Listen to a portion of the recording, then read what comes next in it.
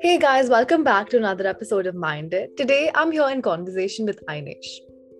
Hi, I'm Ainesh Banerjee from Grade 11. I enjoy studying the stock market, equities, and I'm also an inspiring investment banker.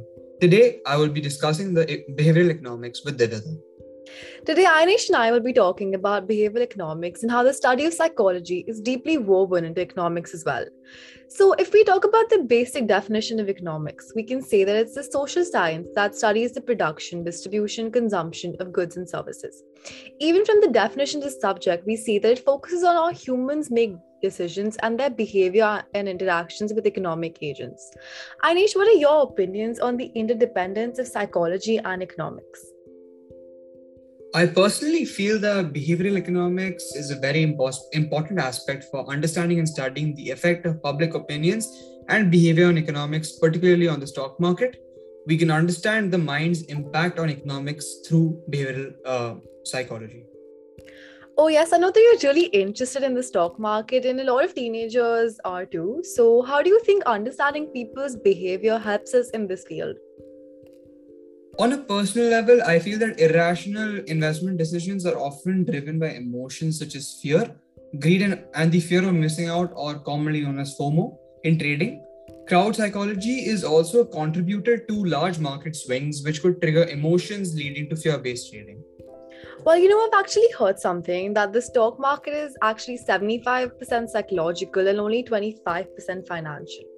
Now, that might not be completely true, but the importance of psychology in the stock market is often underestimated, but it can be extremely beneficial for a trader to be able to identify and manage these psychological factors. I totally agree. It has often been seen that traders use these behavioral factors to exploit, or in a less strong term, play their cards right. If we take any example of any stock in which there has been a dip, people tend to panic, which is common in terms of human behavior, as people want to avoid losing too much money.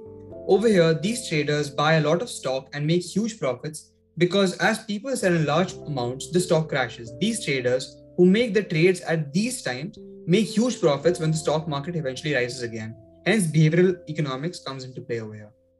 It's really interesting to see how people study human behavior to increase their profits. Now, let's imagine a situation in which a gambler always says, I can stop the game when I win, or I can quit when I want to at the slot machine, but never really stops.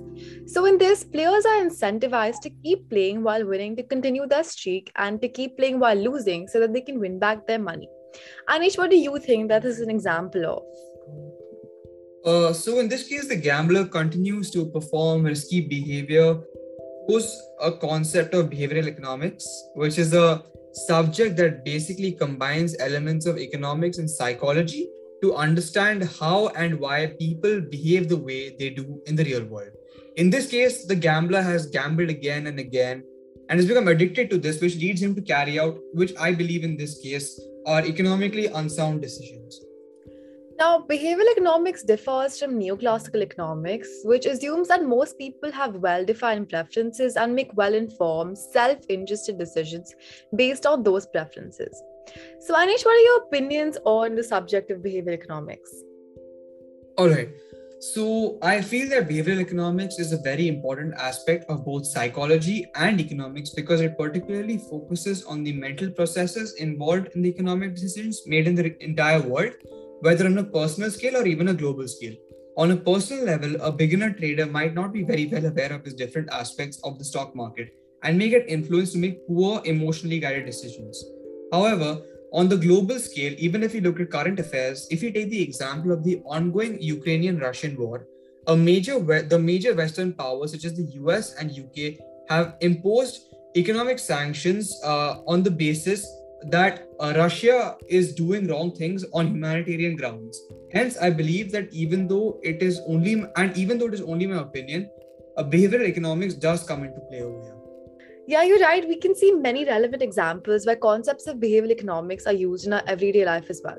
Take Starbucks, for example. Starbucks differentiated itself from Dunkin' Donuts through their unique store ambience and product names. Now, this allowed the company to break the anchor of Dunkin' prices and charge more.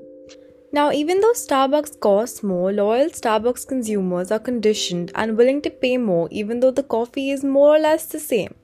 This is called anchoring. It's the process of planting a thought in a person's mind that will later influence this person's actions. And I think that in the end, we can conclude that these two fields are actually quite interrelated, and the psychology can be used to understand many concepts in economics also. Yes, exactly. So thank you so much, Ainesh, for being here and discussing this with me. And thank you all for listening. Thank you.